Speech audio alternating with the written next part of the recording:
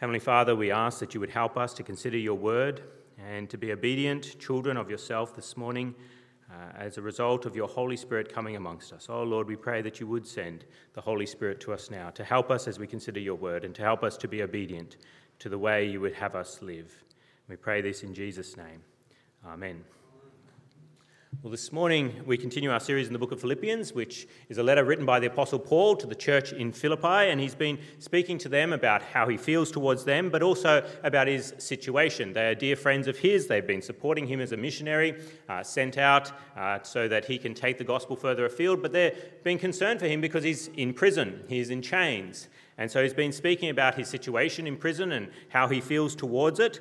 And last week we saw that he's still one who rejoices. He's still rejoicing because he knows that the Lord will be with him no matter what happens. We see this in the end of verse 18 there of Philippians chapter 1. I encourage you to have a Bible before you. He says, that new paragraph there in verse 18, "Yes, and I will continue to rejoice, for I know that through your prayers and the help given by the Spirit of Jesus Christ, what has happened to me will turn out for my deliverance." He knows that he will be saved no matter what. And why is this? Well, it's because of basically his purpose in life. What is Paul's purpose? What is his life for? Well, we see it with that wonderful verse 21, which is very familiar to many of us. Verse 21, "For to me to live is Christ, and to die is gain." What is Paul's purpose? Well, it's Christ. He lives for Christ. What does it mean to live for Christ? Well, we understand, if I change that word to something else, if I was to say, for me to live is food, I think we'd all understand pretty quickly what it means. It means that my whole life is focused on that object. And if it's food, my whole life is focused on eating, on either having sufficient food or having food that's of particular taste to us, a particular quality. For me to live is to have a particular quality of food that I will enjoy. So what does it mean that the Apostle Paul says, for me to live is Christ? It means that he desires Christ above all else. Out of everything in this world, Christ is his greatest desire. He obeys Christ, he speaks about Christ. Everything that he does is subservient to Christ. It comes under the umbrella of the Lord Jesus Christ. But what else does he say in verse 21? Why else does he rejoice? Well, he has this purpose of living for Christ, and then we see in verse 21, he says, to me to live is Christ, and to die is gain. He seems to be very happy with his life, that it's a life lived for Christ, but why then does he say to die is gain? Well, the Apostle Paul knows that if he dies, he goes to be with Christ in person. He says that in verse 23. Verse 23, "I'm torn between the two. I desire to depart and be with Christ."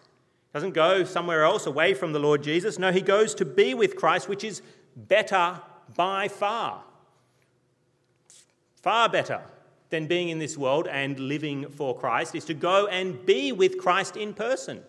We understand this. It's nice to have some sort of correspondence, some sort of connection with someone, but far better to actually be in the presence of that person, to live with that person. This is the great struggle when particularly when you're engaged to someone. It's nice to have a relationship with them, but it's often interrupted. It's not the best of relationships. What's best by far? To be with that person, to live with that person, to see that person face to face rather than just calling up on the phone or writing letters. Far better to be with the person. And that is why the Apostle Paul says to die is gain. But the Apostle Paul, even as he says this marvellous statement here, for me to live is Christ and to die is gain, of course that shows why he's so joyful even while he's in chains in prison, we see that he has conflicting desires even in this. Why? Well, the Holy Spirit is using the Apostle Paul for fruitful labour while he's here on earth. We read in verse 22, "If I am to go on living in the body rather than die, this will mean fruitful labour for me." While he's on earth, God is using him by the power of the Holy Spirit to produce fruit, to work hard. What is the fruitful labour that he is doing? Well, we read in verse 25 and verse 26. He says, "Convinced of this, I know that I will remain and I will continue with all of you for your progress and joy in the faith, so that through my being with you again, your joy in Christ Jesus will overflow on account of me." while the Apostle Paul is alive on earth, the Holy Spirit is using him to produce fruitful labour, which is the progress and joy of the Philippian church, and of course many other believers that he comes into contact with. And so while he's on earth, he's enjoying the fellowship that he has with other believers and the encouragement that he gets as they continue to progress in the faith. So he's got this conflicting desire. If Paul dies, what happens? Well, he gains, but others lose. There will be sorrow as they lose a dear friend, a dear brother in Christ. And of course, there may be struggles for the church in Philippi. Paul is a great encouragement to them to remain in the faith and to hope in the Lord Jesus. If Paul is taken away, that encouragement is lost. So Paul feels torn, is the way he describes it. Or it can be translated as hard-pressed there in verse 23. I'm torn between the two. I want to go and be with Jesus in person, but I also want to stay for the joy and the progress of the people that I love here on earth. Also, it's this hard press that he feels the pressure. He's torn between the two, or we could consider it as hard pressed. So what does the Apostle Paul decide to do? What does he prefer? Because ultimately it's not his decision. He, of course, knows the sixth commandment. He's not allowed to commit suicide. What does he prefer? What shall he choose, he says there, but you could also translate that as, what would I prefer? What does he prefer? Well, he prefers to remain content to stay for the necessity of others. And we read that in verse 23. I'm torn between the two. I desire to depart and be with Christ, which is better by far, but it is more necessary for you that I remain in the body. Convinced of this, that I will remain and I will continue with all of you for your progress and joy in the faith, so that through my being with you again, your joy in Christ Jesus will overflow on account of me. The Apostle Paul decides he's content to stay. He's content to remain for the benefit of others, for the necessity of others, he even says. Now, how do we illustrate this dilemma so we can understand it better? Well, I think we can illustrate it by understanding that Paul, for him, his life on earth is like living on the streets in a tent. It's like living on the streets in a tent. How do we get such an illustration? Well, there's a few little hints even in this passage. In this passage, in verse 23, where it says, I'm torn between the two, I desire to depart and be with Christ, which is better by far.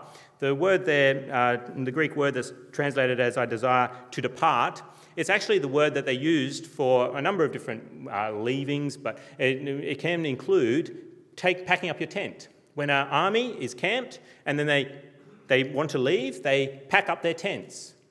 And so Paul is giving that sort of idea here in verse 23. And even as we look at the other ways that he describes his situation here on earth, verse 24 he says, but it is more necessary for you that I remain in the body. That word can be translated as stay in the body, the idea of camping out, you stay in the place. And even verse 25. Convinced of this, I know that I will remain. It's actually a different Greek word there, even though it's translated the same way in both verse 24 and 25 in our translations here this morning. But it's the idea of staying with someone, that you're alongside someone, is that Greek word there. And so this idea of camping is here in the text, but it's also a very prominent idea to describe the life that we live on earth in Paul's letter to the church in Corinth. Turn with me to 2 Corinthians chapter 5. 2 Corinthians chapter 5, it's found on page 1144, a few pages earlier from our passage in Philippians. Page 1144, 2 Corinthians chapter 5, and we'll read from verse 1. 2 Corinthians 5, verse 1. The Apostle Paul writes here to the church in Corinth in verse 1, chapter 5, 2 Corinthians. Now we know that if the earthly tent we live in is destroyed, we have a building from God, an eternal house in heaven, not built by human hands. Meanwhile, we groan, longing to be clothed with our heavenly dwelling, because when we are clothed, we will not be found naked. For while we are in this tent, we groan and are burdened, because we do not wish to be unclothed, but to be clothed with our heavenly dwelling, so that what is mortal may be swallowed up by life. Now it is God who has made us for this very purpose and has given us the Spirit as a deposit, guaranteeing what is to come. Therefore, we are always confident and know that as long as we are at home in the body, we are away from the Lord. We live by faith, not by sight.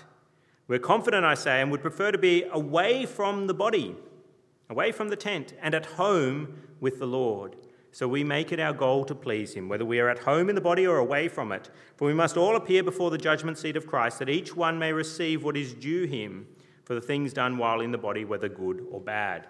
Very clear, the idea there, that what we experience in this world is really like camping. It's like we're living on the streets in a tent. But while living on the streets in the tent, in all its dangers, we have suddenly been reconnected with our Father, our royal Father. We learn that our Father is King of kings and Lord of lords. And we've been connected with our royal Father through the Prince. And what has the Prince done? Well, he's reconnected us with the Father through letters that he's given to us. He's corresponded with us. And what else has the Prince done? Well, he's paid the journey for us to go from living in tents on the streets to go and be in the royal palace and to live with the Prince himself in all the luxuries that come of being part of the royal family. So Paul's this person, he's living on the streets in a tent with all the dangers, and he's found out that he's actually connected to the royal family and that the Prince has paid for him to go and live in the palace. And he can stay in the palace from then on. He doesn't have to live in a tent any longer. But what else has the Prince done? Well, he's told Paul that he has to wait. He has to wait in the tent until that day when he can pack up his tent and he can go and live in the royal palace. But what else has happened to the Apostle Paul while he's living on the streets? He's made connection with the royal family. He's found out he can go one day. What else has he done? Well, he's actually met brothers and sisters while he's living on the streets. He's met some brothers and sisters, and he's been able to reconnect them to the royal family. He's been able to show them the correspondence of the Prince and tell them that they too can go and live in the royal palace and that the journey is paid for by the Prince. And what they have to do, just like him, they have to live for a time still on the streets in the tents, in the terrible conditions that it is to live on the streets in a tent with all the dangers that come from living in a tent rather than in a house. He's been encouraging them and supporting them and helping them to rejoice in the fact that this world is not their home. But they will pack up their tent one day and go and live in the palace. Now, what does this mean for Paul? Well, if he leaves his tent on the streets and goes to the royal palace, it's gain for him, isn't it? To leave this earthly existence with all the dangers, with living in a tent that can be destroyed so easily. It's gain for him. But what does it mean for his siblings, who he's come to love so much? He has to leave them on the streets in all the dangers. He has to leave them behind.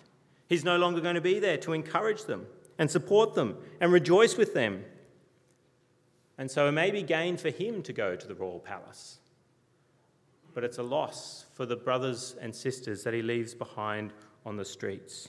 So the Apostle Paul, you can see how he's torn when you illustrate it this way, that he's going to leave his siblings to all the dangers of the streets and living in a tent while he gets to go to the royal palace. So what does the Apostle Paul decide to do? What does he settle on? What's his preference after all this? Well, his preference is to remain. He's content to stay like an older brother, staying for the good of his younger siblings, to make sure that they're going to be okay. Yes, it'd be lovely for him to go to the royal palace, but he's going to remain while the king desires that he remain, so that his brothers and sisters can be encouraged and that he can rejoice with them.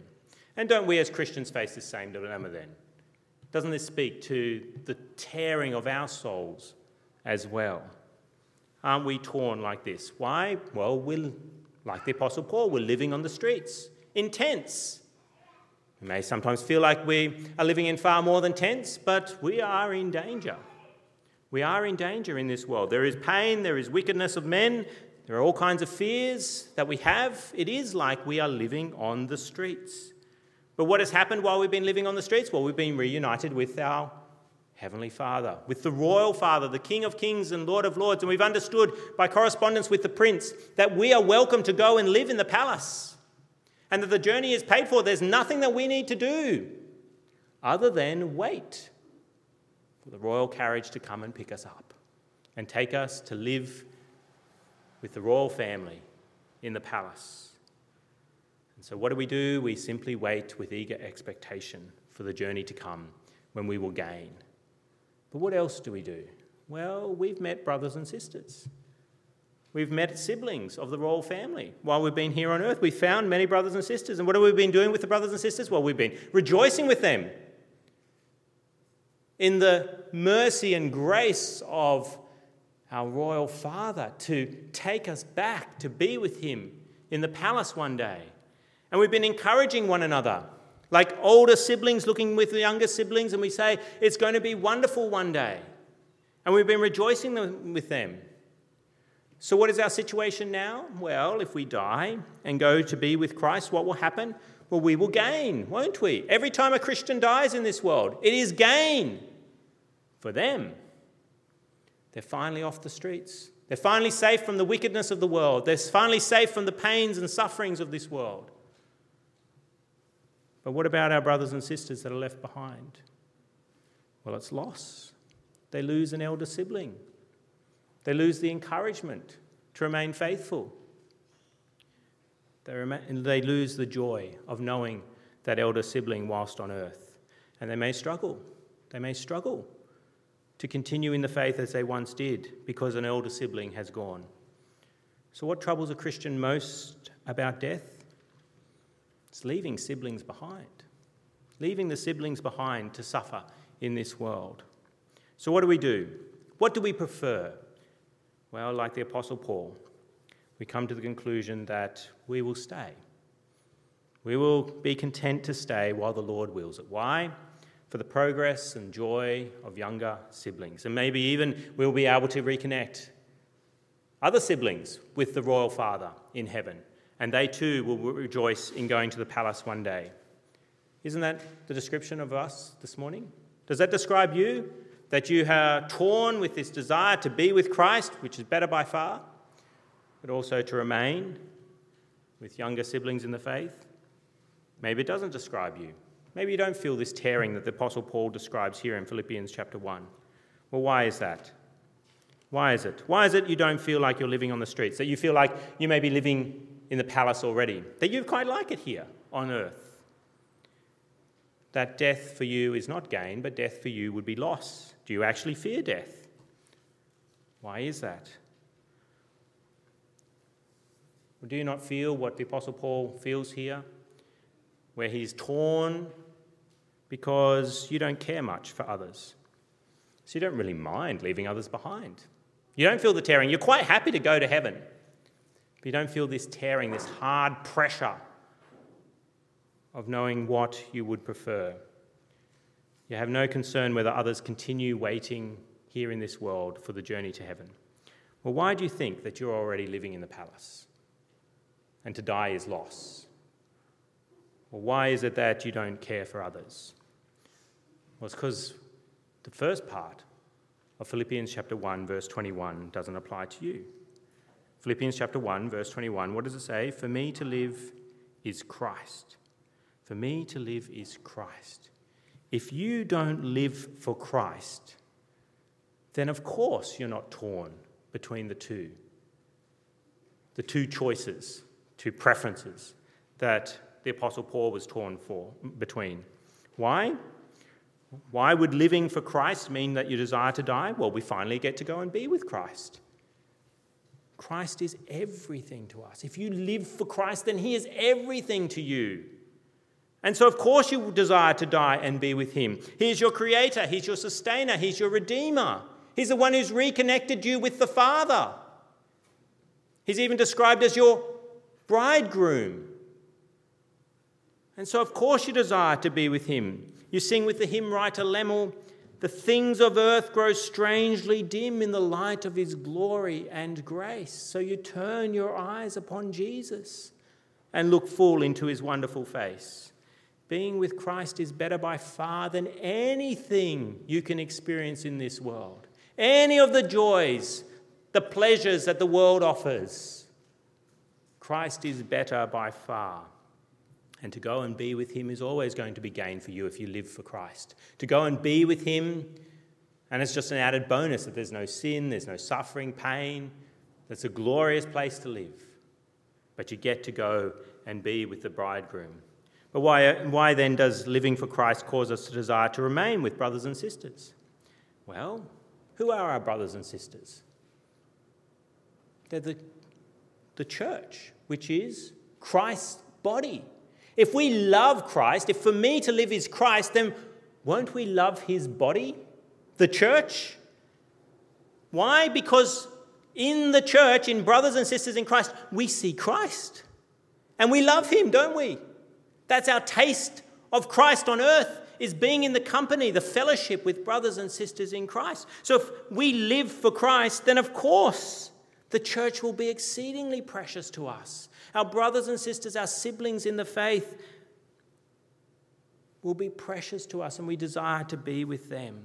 We want to rejoice with them in the connection that we have with the royal family and the hope that we have of going to be with Christ and to live in the royal palace where he's preparing a room for us. We rejoice as we glorify Christ with them.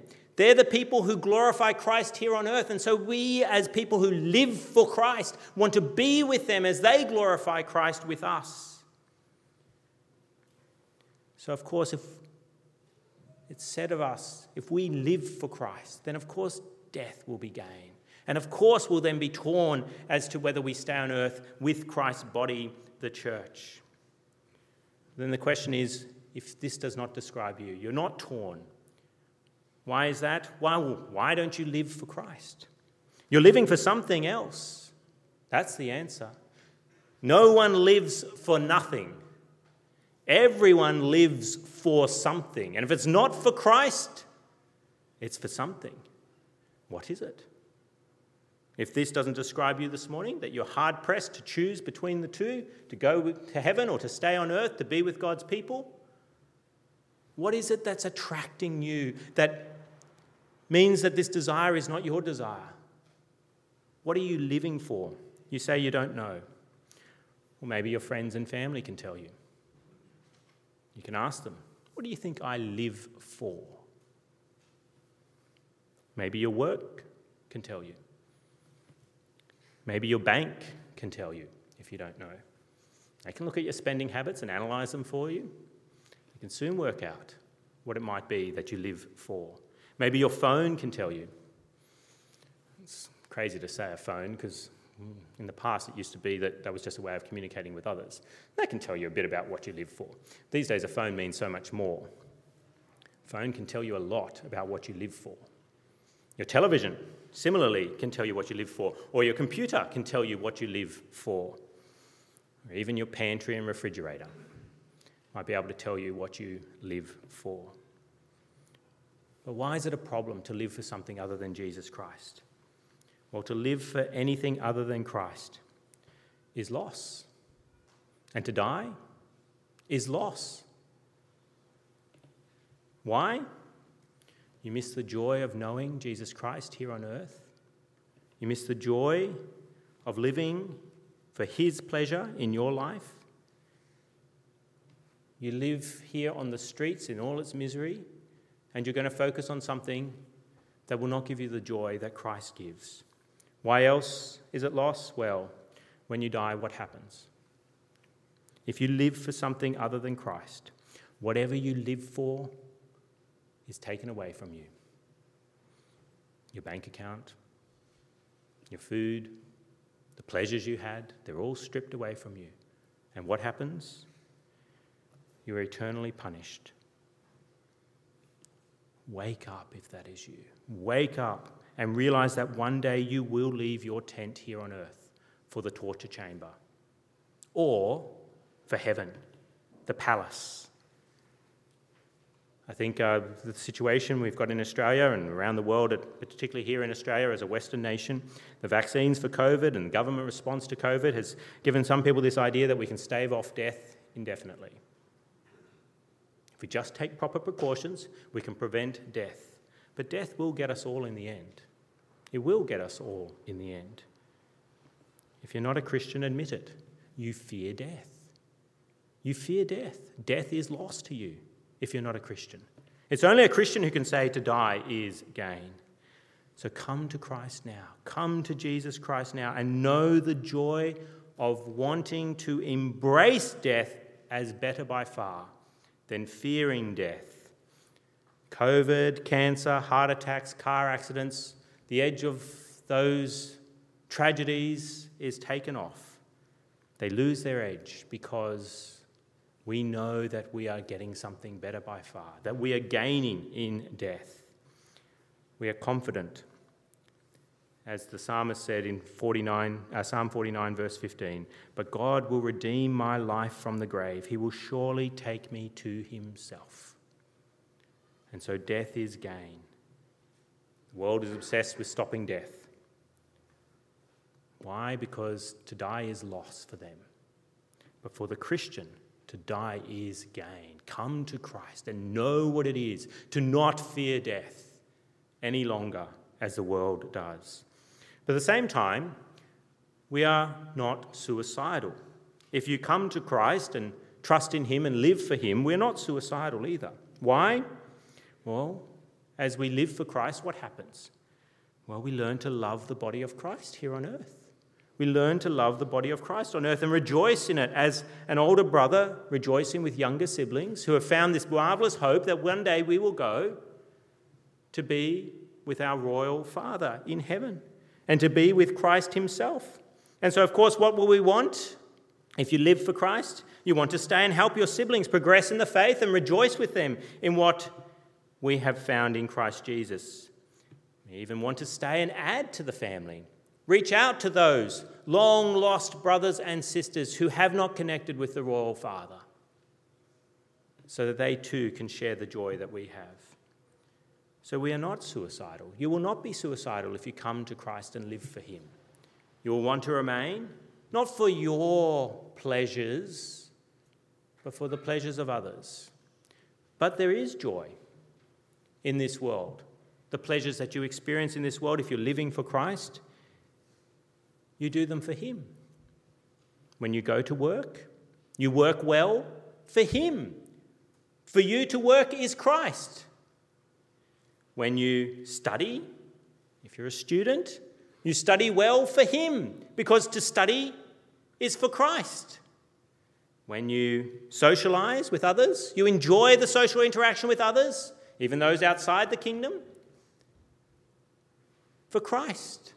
You experience the love of a family who are not part of your Christian family. You experience that as precious love from God, shown despite the evil of mankind, that there's this common grace that Christ exercises in this world. And so you enjoy it. Even relaxing and resting is done for Christ and enjoyed.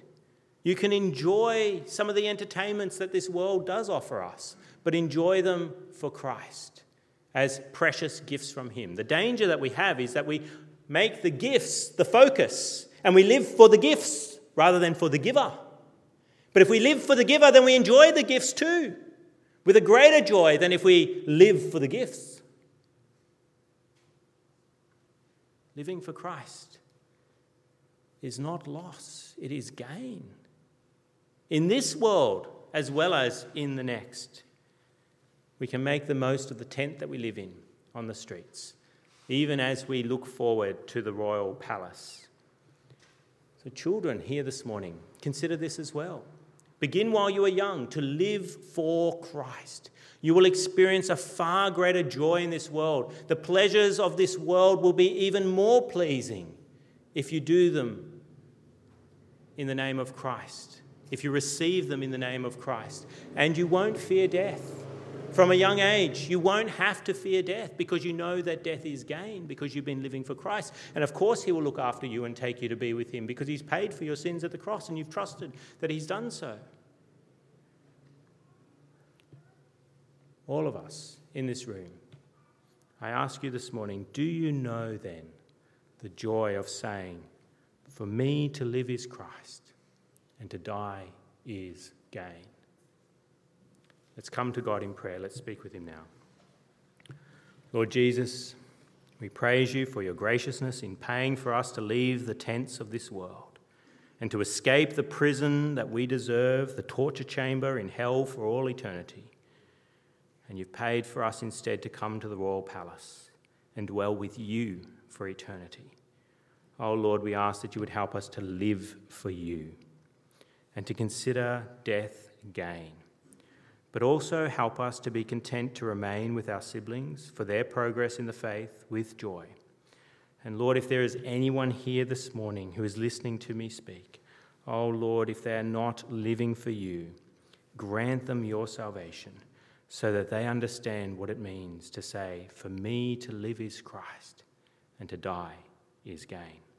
We pray this in your name. Amen.